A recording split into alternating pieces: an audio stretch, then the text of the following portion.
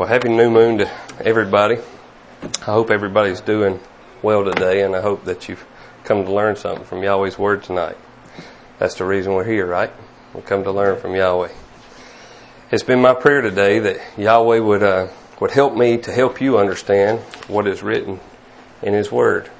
I believe that that's what we do as teachers or ministers or whatever be the case. I believe that that's our job. So if you have your Bibles with you tonight, go ahead and turn them open to the 5th chapter of the book of Ephesians. And if Yahweh's willing, we're going to finish the 5th chapter of Ephesians tonight. And that after today, we'll only have one more chapter of Ephesians to go. It's only 24 more verses, 2 more years. I'm just teasing. And we will have exhaustively studied the book of Ephesians. Dan agrees, exhaustively. So I'm thankful. I'm thankful for the book of Ephesians. I have really learned a lot from Paul throughout this epistle, and I have really come to understand a lot of which I didn't understand in the past that maybe I thought I had a handle on, and when I studied it verse by verse, it's opened up my mind to understand a lot of things that maybe I had one understanding about, but seen it a different way when I take the time to go through the whole book. So, with that being said, let's read verses 22 through 33 in the 5th chapter of Ephesians so that we can finalize the part of the marriage union and our roles as husbands and wives. Ephesians chapter 5, starting in verse 22, it says, "Wives, submit to your own husbands as to the Lord, for the husband is the head of the wife, as also Christ is the head of the church. He is the Savior of the body. Now as the church submits to Christ, so wives should submit to their husbands in everything. Husbands, love your wives, just as also Christ loved the church and gave himself for her, to make her holy, cleansing her in the washing of water by the word. He did this to present the church to himself in splendor, without spot or wrinkle or any such thing, but holy and blameless. In the same way, husbands should love their wives as their own bodies. He who loves his wife loves himself. For no one ever hates his own flesh, but provides and cares for it, just as Christ does for the church, since we are members of his body. For this reason, a man will leave his father and his mother and be joined to his wife, and the two will become one flesh. This mystery is profound, but I'm talking about Christ and the church. To sum up, each one of you is to love his wife as himself, and the wife is to respect her husband." Now, if you remember, the last 2 sermons that I taught from the book of Ephesians, we discussed first the wife's role within the home as it pertains to her family and to her Lord, and second, the husband's role as it pertains to his family and his relationship with the Lord. Many things have been covered and a lot has been said on both sides of that. Some things easy to swallow, some things very hard to swallow, but all biblical. All of it biblical. So today I want to explain the marriage union as a whole, how it was created or how it is created, what sustains it, and the reason for it. To begin with, what is marriage exactly? Webster defines marriage this way. He says it's the act of uniting a man and a woman for life in a contract, both civil and religious, by which the parties engage to live together in mutual affection and fidelity until death shall separate them. Now that's Webster's definition, and I agree with it. It is a union of mutual affection and fidelity. It was designed to be permanent, and it was designed between 2 people of the opposite sex, male and female. But who created the idea of marriage? Yahweh did. Yahweh created this union as a symbol, and it was good, and He loved it. As a matter of fact, Yahweh hates the opposite. He hates the idea of divorce. Yahweh didn't intend for somebody to be divorced. He allows for it with Moses, but that was not the intention. Okay? Yahweh created marriage. He instituted marriage in the garden with Adam and Eve, and that union has been the standard for mankind ever since. At least, that is the correct standard for mankind. I know we have some crazy things going on in the world today with the same-sex marriage and gender whodunits, but folks, that's not even really a marriage. That's not something that you can really even make something out of. And I don't care who approves it or what state legalizes it. It's homosexuality. It's a perversion, and it's punishable by death, not only earthly, but eternal. And just because a state deems it legal does not mean that Yahweh deems it lawful. It's not lawful. Okay? Yahweh is the institutor of marriage, and He created it to be a union between a man and a woman, and it is sacred in Yahweh's sight. Okay? So that's how marriage was created, but what sustains marriage? That's a pretty broad question, I think, and I guess it could be answered from many different angles, but from a biblical perspective, what preserves and sustains the union of marriage? What causes the marriage to grow? What gives it life? What strengthens it?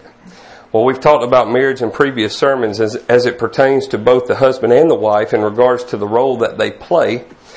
But the answer I'm looking for when I ask the question, what sustains marriage? What causes it to grow? What strengthens it? The answer is submission. That's what we've been dealing with throughout this text. We're talking about submission.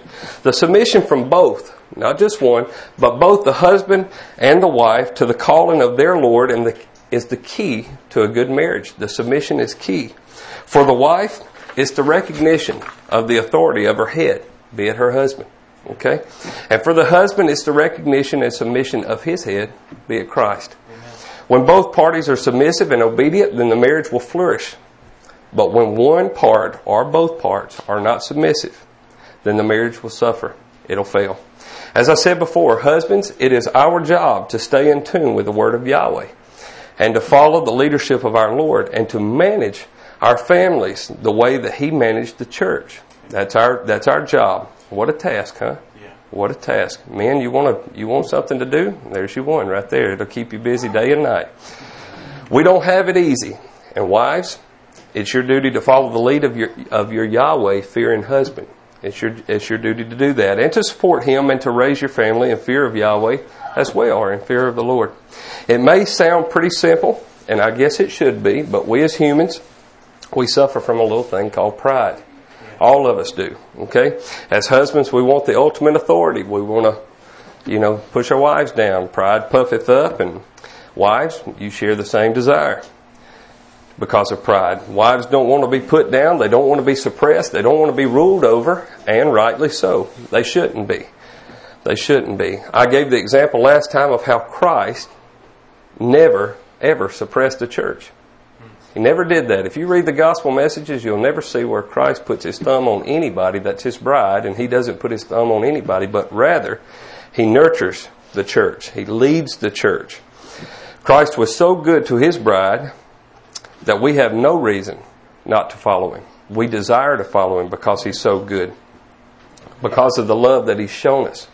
Men, in Ephesians chapter 5 and in verse 25 it says, husbands, love your wife just as Christ loved the church and gave Himself for her. So guys, submit to the instruction and the example that Yeshua gave you. His example was how He loved the church. And men, we are to love our wives in that manner. It starts with us. We're the head of the household. It starts with us. But wives, it doesn't end with us. It doesn't end with us. Wives, submit to your husbands just as the church submits to Christ. Follow, expecting a great leader.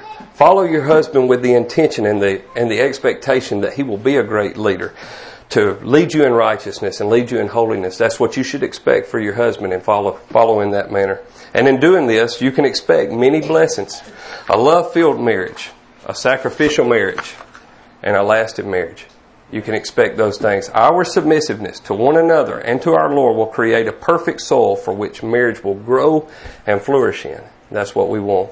Submissiveness for husbands and wives is what will sustain marriage all the way around. Not just one side has to be submissive. We both have to be submissive. We all fall under the headship of Christ, but there's levels and tiers by which we do so. So in verse 28 of Ephesians chapter 5, now I'm getting to what we were going to talk about today. In verse 28 of Ephesians 5, Paul goes on to give an example to us men as to how to love our wives. Okay, I didn't cover this last time because I know us men couldn't take too much in one sitting.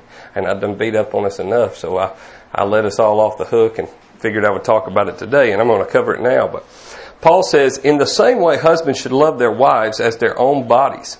He who loves his wife loves also himself, or loves himself. In the same way, what does that mean? What does that mean? Read right before it. It says, in the same way that Yeshua cleansed the church by giving himself to her to present her holy and blameless, we should love our wives in that way. And how does this work? When we covered verse 27 the last time I talked about how a man should go out of his way to groom his wife with holy things of Yahweh. I used examples like encouraging her to read and to study, to participate in the feast and the festivals, encouraging her to be a part of ministerial services or ministerial activities, encourage her to go to ladies' functions, things like that, and to surround herself with holy women that participate in Yahweh's Word, okay? So that she might be influenced by other righteous people. And I think that's what we should do as men to encourage our wives. Men, take your time to educate and exhort her in Yahweh's Word, helping her to understand what Yahweh has for both you and her and your marriage as a whole. This is what Christ did for us. This is what our Lord did for the church. He educated us. He groomed us. He bathed us in righteousness. And likewise, we should do the same for our wives. I remember when I first started studying the Bible years and years and years ago, Kim probably still is, but then was much smarter than I was about biblical things. And this has been a while back. But anyway, when I started to study it to the capacity that I study it and understand it and learn it now, or know it now, I remember bringing things home and sharing things with her that I'd come across in the Bible and different understandings that I come up with. And we would agree a lot of times, and a lot of times we would disagree. Sometimes it would cause feuds within the home, and we butted heads and things like that. I would say, I see it this way. She said she sees it another way, and so we would argue and battle it out, and so forth and so on. And that's not always a bad thing. I think I look back now, and I'm really, really thankful that I took the time to come home and say something to her. And likewise, she did the same to me. She would study a lot. She studied the Torah Club things for years and years and years, and far more educated in the Torah than I am. And she would educate me. We would have conversations, and together we learned, and together we grew with our mind and our eyes focused on the same goal. The idea was to please Yahweh. And I learned from her, and she learned from me. But it was important for me, as the priest of my home, to guide my wife into understanding. However, like I said, she was pretty smart, and probably smarter than me, but nonetheless, that was my job to do so. And I encourage you as men to be ready, to be able to give a defense for your faith, to know what you know, and when you lead your wives, guide them in a way that nourishes them, that brings them along with you. Don't leave them behind and grow in your faith and in your wisdom, and then leave them to the side and just say, "Hey, honey, you have to do it this way because this is the way I do it." That's not healthy. That's not healthy. Teach them along the way. And so, anyway, I think it's important that you take your time to educate and exhort, her in Yahweh's Word and help her to understand. And so in verse 28, that's what we read just a second ago. It is merely an extension of verse 27. It says, in the same way, husbands should love their wives as their own bodies. He who loves his wife loves himself. No man in here doesn't love himself. There's not a person in here. And I don't mean in a boastful, prideful, arrogant way. We probably struggle with that way too, but that's not what I've got in mind. What I'm talking about is from a physical standpoint. There's not a man in here that doesn't love himself from a physical standpoint. Every man in here would do anything that wouldn't do anything that would cause himself or harm or inflict pain to himself. I would think not. I would hope not. You wouldn't get into a car, go run it into a bunch of trees just to see how it felt. I hope you got more sense than that. That's ignorant. That would hurt, maybe even kill you. You love yourself. When you wake up in the morning, you brush your teeth, you comb your hair, you take a bath, you take care of yourself. You love you. I love me. When I get up in the morning, I take care of my hygiene. I love me. I want me to look decent.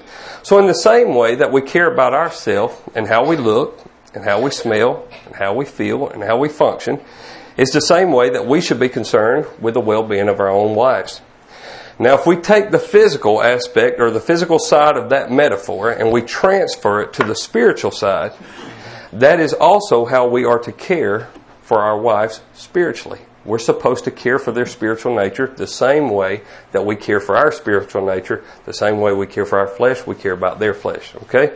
Not only should we make them soup and bring them Tylenol and things like that and tell them to lay in the bed when they're sick, not only should we do those things, but also on the physical side, we should do that as well.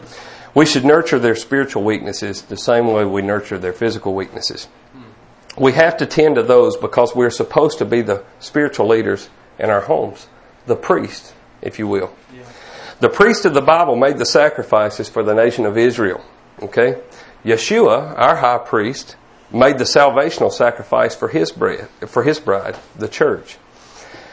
And he, being our example and our head, shows us that we are to make the sacrifices for our physical bride and our co-heir of eternal life, which is our wife. I hope you see that. I know I'm spending a little bit of time, but I want to get the point across. I hope you get that. Yeah.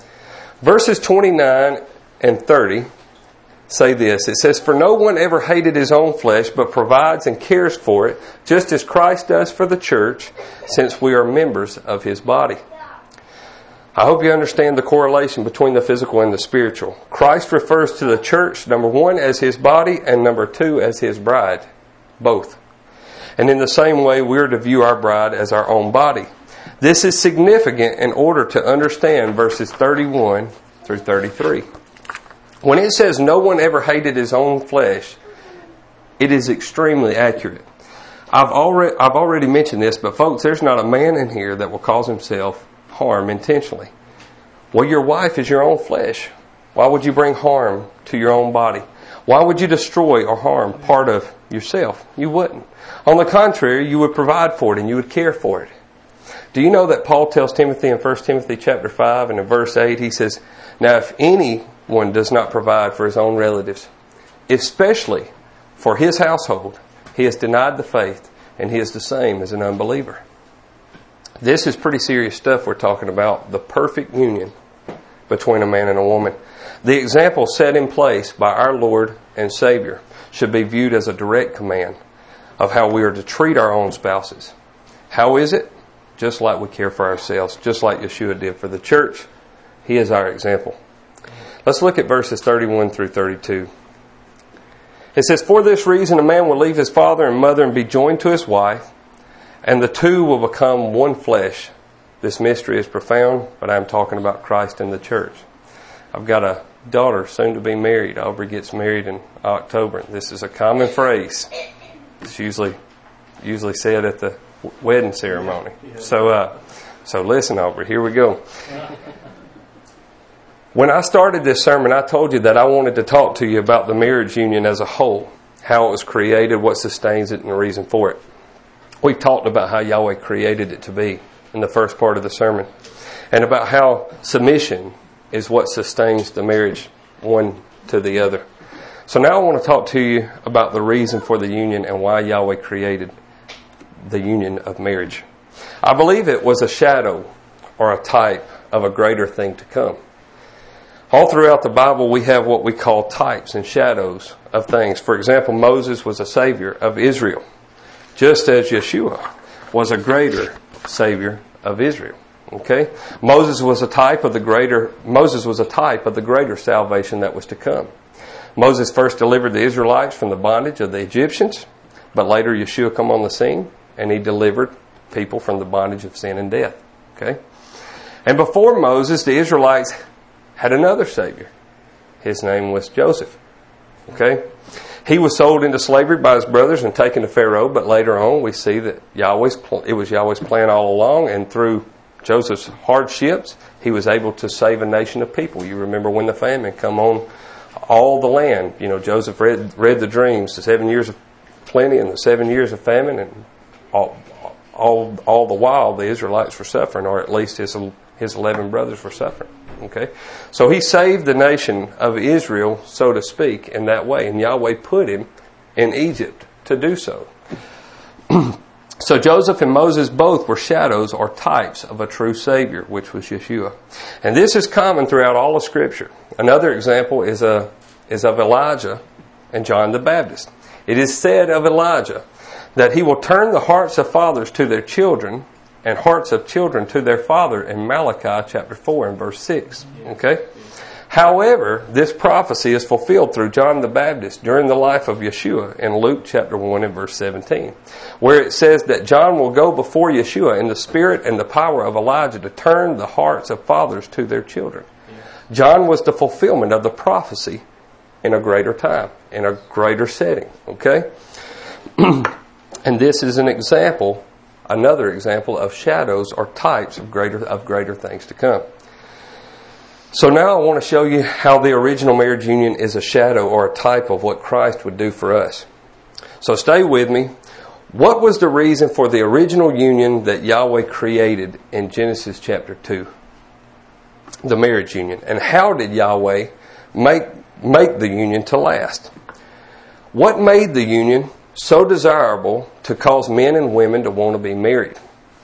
If everything, let me stop right there for just a second. If everything is perfect, why does a man desire a woman, and why does a woman desire a man?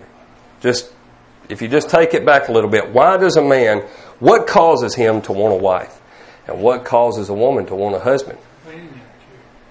Yeah, maybe so. So that would be the question to keep in mind. Okay, Paul says, according to verse 32, that it's a mystery, but it's profound. If we can understand this, I believe that we can be blessed by it. So the reason for the original marriage, I believe, is that it was a type or a shadow of Christ and of Christ and His bride. Does not the union of man and woman draw the picture of the Messiah and the church? Well, I believe so. Paul has just given us several verses to explain the point of the profound mystery. In the beginning, when Adam was created, he was all alone. There was nobody like him. Okay? So Yahweh created woman from Adam. But why?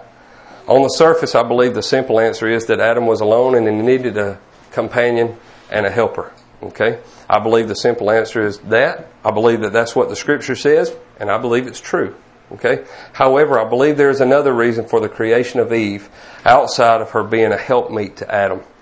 And that is that the union of the first marriage would be a standard set in place for all to follow that come after Adam and Eve. Okay? A type, if you will. Not only a standard that we could look at in the sense of male and female as it pertains to procreation, but also a standard as an example of how the marriage union would be viewed from a spiritual standpoint, meaning Christ and the church. In other words, Yahweh, looking down the corridors of time, and created marriage as a way to illustrate the way His Son and His bride are to care for one another and respond to one another in a union. And Paul uses this shadow or type to show us how we are to care for our spouses. However, Paul doesn't include, in verses 32 and 33, he doesn't include why it is that a man leaves his father and his mother and is joined to his wife. He simply says he will leave, they will be joined, and the two will become one flesh. But were they not one flesh as individuals? Were they not complete as individuals? Okay? Sure, they were complete. They were individuals, but they were only individually complete. They weren't complete as a union or complete as a whole. Okay? Let's look at Genesis chapter 2 real quick. And look at verses 15 through 24. I'm going to read them. I hope everybody is staying with me. This was hard to put on paper to get it out of my mind so everybody could understand it. I think I got it figured out in my head, so I tried to put it to paper. But anyway, Genesis chapter 2 and in verse 15, I'm going to read through verse 24 and I'll try to pull all this together. It says that Yahweh the Almighty took the man and He placed him in the Garden of Eden to work it and watch over it. And Yahweh commanded the man, "You are free to eat from any tree of the garden, but you must not eat from the tree of knowledge of good and evil. For on the day you eat of it, you will surely die." Then Yahweh the Almighty said, "It is not good for the man to be alone. I will make a helper who is like him." So Yahweh the Almighty formed out of the ground each wild animal and each bird of the sky. And He brought each to the man to see what he would call them. And whatever the man called a living creature, that was its name. The man gave names to all the livestock, to the birds of the sky, to every wild animal. But for the man no helper was found who was like him. So Yahweh the Almighty caused a deep sleep to come over the man, and he slept. The Almighty took one of his ribs, and he closed the flesh at that place. Then Yahweh the Almighty made the rib he had taken from the man into a woman, and he brought her to the man. And the man said, "This one at last is bone of my bones and flesh of my flesh. This one will be called woman, for she was taken from man." Now listen to verse 24. "This is why a man leaves his father and mother and bonds with his wife, and they become one flesh." This is why. See, Adam was all alone. He was complete in himself, but in some way Yahweh could see the loneliness in Adam, and he said, "It's not good for man to be alone." By the way, this is the only part that I know of where Yahweh talked about his creation and said it was not good that he be alone. Okay? So what does he do? He causes Adam to fall into a deep sleep. And by the way, ladies, it never says that he woke up or that he came out of it. So if you're wondering why your husband sometimes doesn't pay attention to you, it may be because we're still under the effects of Adam's anesthesia. Okay? We're still suffering. Anyways, Adam was put into a deep sleep. Yahweh took one of his ribs. He fashioned Eve, and Yahweh closed up the flesh where he removed his rib. Right? Well, I think there may be a little bit more than just taking a rib. Okay? First, let me mention this. The word used here for the word rib in Genesis chapter 2 and verse 22 is the Hebrew word Selah, if I'm saying that right. T-S-E-L-A. It actually means side. Okay? Everywhere else that the word is translated in our Bibles, it is translated side or either something similar to the word side, but it is never translated outside of this passage as rib throughout all of the Bible. Okay? Now you say, what does that matter, side or rib? Who cares? And I agree. I don't care what Yahweh took out of Adam to make Eve with. It doesn't matter to me if it was her side. It doesn't matter to me if it was her rib. The fact is that he took something from Adam. He fashioned Eve. However, it may have some significance on how we understand Ephesians chapter 5. Entertain me for a second. Let me just tell you what I think. Let's just say that Yahweh removed Adam's side, not his rib. Okay? If this is what happened, then a very large part of Adam would have been missing. Something that he would have longed for, that he lost. Okay, not just a rib, but maybe the side. Right? And whatever Yahweh took from Adam, he gave it to Eve in efforts for her creation. Now when Eve was created, Yahweh brought her to Adam and he presented her. And what did Adam say? "This one, at last, is bone of my bones and what? Flesh of my flesh. Flesh of my flesh. This one will be called woman, for she was taken from man." Notice Adam doesn't say bone of my bone only, but also flesh of my flesh. It is a pretty common understanding that Yahweh took all of one side of Adam's rib cage. Okay, not just one rib, but took half of his rib cage. A lot of scholars believe that one half of Adam's torso was removed in efforts to create Eve. Okay, I'm not saying that it's fact, but I tend to agree, and here is why.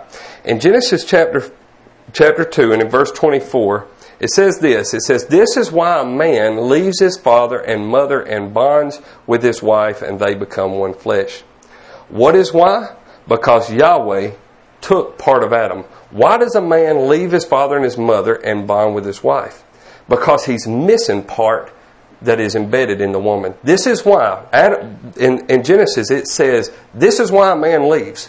After he says he took one of his ribs. He took one of his ribs, sewed Adam back up, and he says, for this reason, this is why a man will leave his mother and his father and he'll be joined to his wife, so that they become one flesh. If Yahweh removed half of Adam's torso, that would be a pretty strong reason for Adam to want to reunite with what completes him. See what I'm saying? So when Adam's side was removed, and I'm using that theology. Let's just say that it's his real side. When Adam's side was removed, he now sees Eve as a shareholder in his body. And there's no pun intended there, but I believe that she truly was a shareholder. Thus creating the desire to unite with her. He has a reason. He wants to be with her. And once the two are reunited in that way, they become one flesh. They're complete as long as they are together. When they're separated, they're lacking something. Adam is not complete without Eve, and neither Eve without Adam. Okay, so let's take that understanding back to Ephesians 5. And let me say this before we go back to Ephesians 5. Have you ever noticed that a woman has every attribute that a man is lacking? Or a man has just about every attribute that a woman is lacking. So, pros, I won't talk about the bad things, but a woman's usually kind. She's usually gentle. She's got a heart for children. Men are not typically that way. A man, he's strong. A woman's a weaker vessel. A man, he's got courage where a woman may not have as much courage. Things like that. There's part of Adam that's missing, and I believe that was the part that created Eve. Okay? So let's take that understanding back to Ephesians 5. We look at verse 29 again, and it says, and Paul says this, he says, "No one hates his own flesh, but provides and cares for it, just as Christ does for the church." Do you think Adam would have done anything to harm Eve?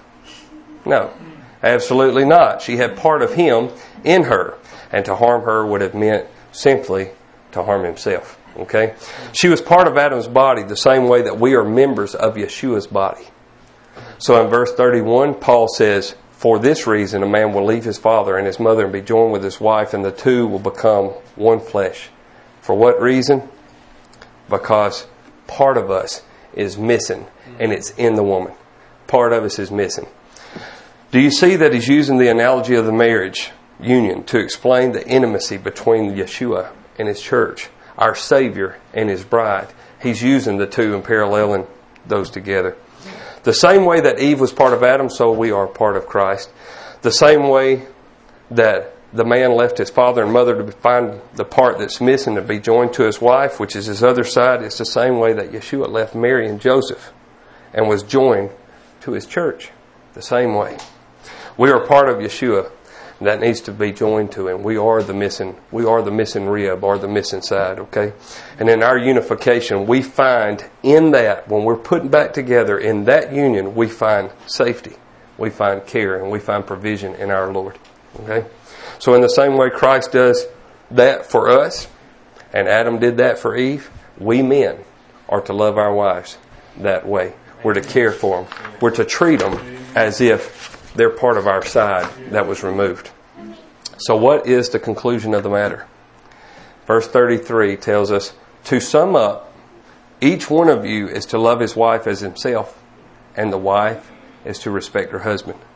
The conclusion of the matter is, that's all Paul is saying, after all the analogies and all the deep thought, here is the sum of it all.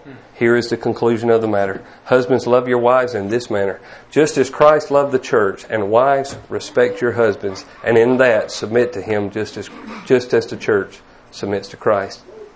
In closing, I want to say this. The marriage union is a precious thing. It is a symbol of unity that was created in the garden, and it is used as a type or shadow to explain the union between Christ and his bride. The union of marriage was created by Yahweh, and he saw that it was good. It is good. Marriage is good. Okay? Brothers and sisters, if this union is to not only work, but also to be the witness that it's designed to be, it must be maintained and it must be taken care of. You ever heard the phrase, the grass is greener on the other side of the fence? Well, the grass is not greener on the other side of the fence. It's never greener on the other side of the fence. The grass is greenest where you tend it. If you take care of here, the grass will be green right here. You take care of your home life, you take care of your wife. Wives, you take care of your husbands. The grass is always green. You're standing in a big old pretty pasture all the time. Amen. Okay? The ingredients for the perfect union are a submissive wife and a loving husband. Both sides have to be there. No marriage will work without both people doing their respective parts. So husbands, love your wives as if they're your own bodies. She might have half of your whole side in her. You never know. And wives, submit to your own husbands as to the Lord. And men, let me reiterate this. We go first. We go first. Make things right. In the case of our salvation, Yeshua went first. We did nothing to deserve the gift that He provided for us. And that is because He loved us first. He loved us before we ever thought about loving Him. Okay? Christ died for the church long before the church submitted. So love your wives without expectations. Serve her without looking for a submissive wife or something in return. Sacrifice yourself for her own welfare. For her own welfare. Whether you reap results or not, love her even if she doesn't notice or respond to what you do. Do this because your example is our Lord. And He did it for you when you didn't deserve it. When you didn't deserve it, He loved you. Okay? Ladies, same goes for you. Being submissive to your husband is Yahweh's design. Okay? But it's for your blessing. It's for your blessing. And you too have to remember that your Messiah sacrificed Himself for you when you didn't deserve it either. The ingredients for the perfect marriage are a submissive wife and a loving husband, just like Christ, who loved us first and gave Himself for us. That's the way a perfect marriage is designed.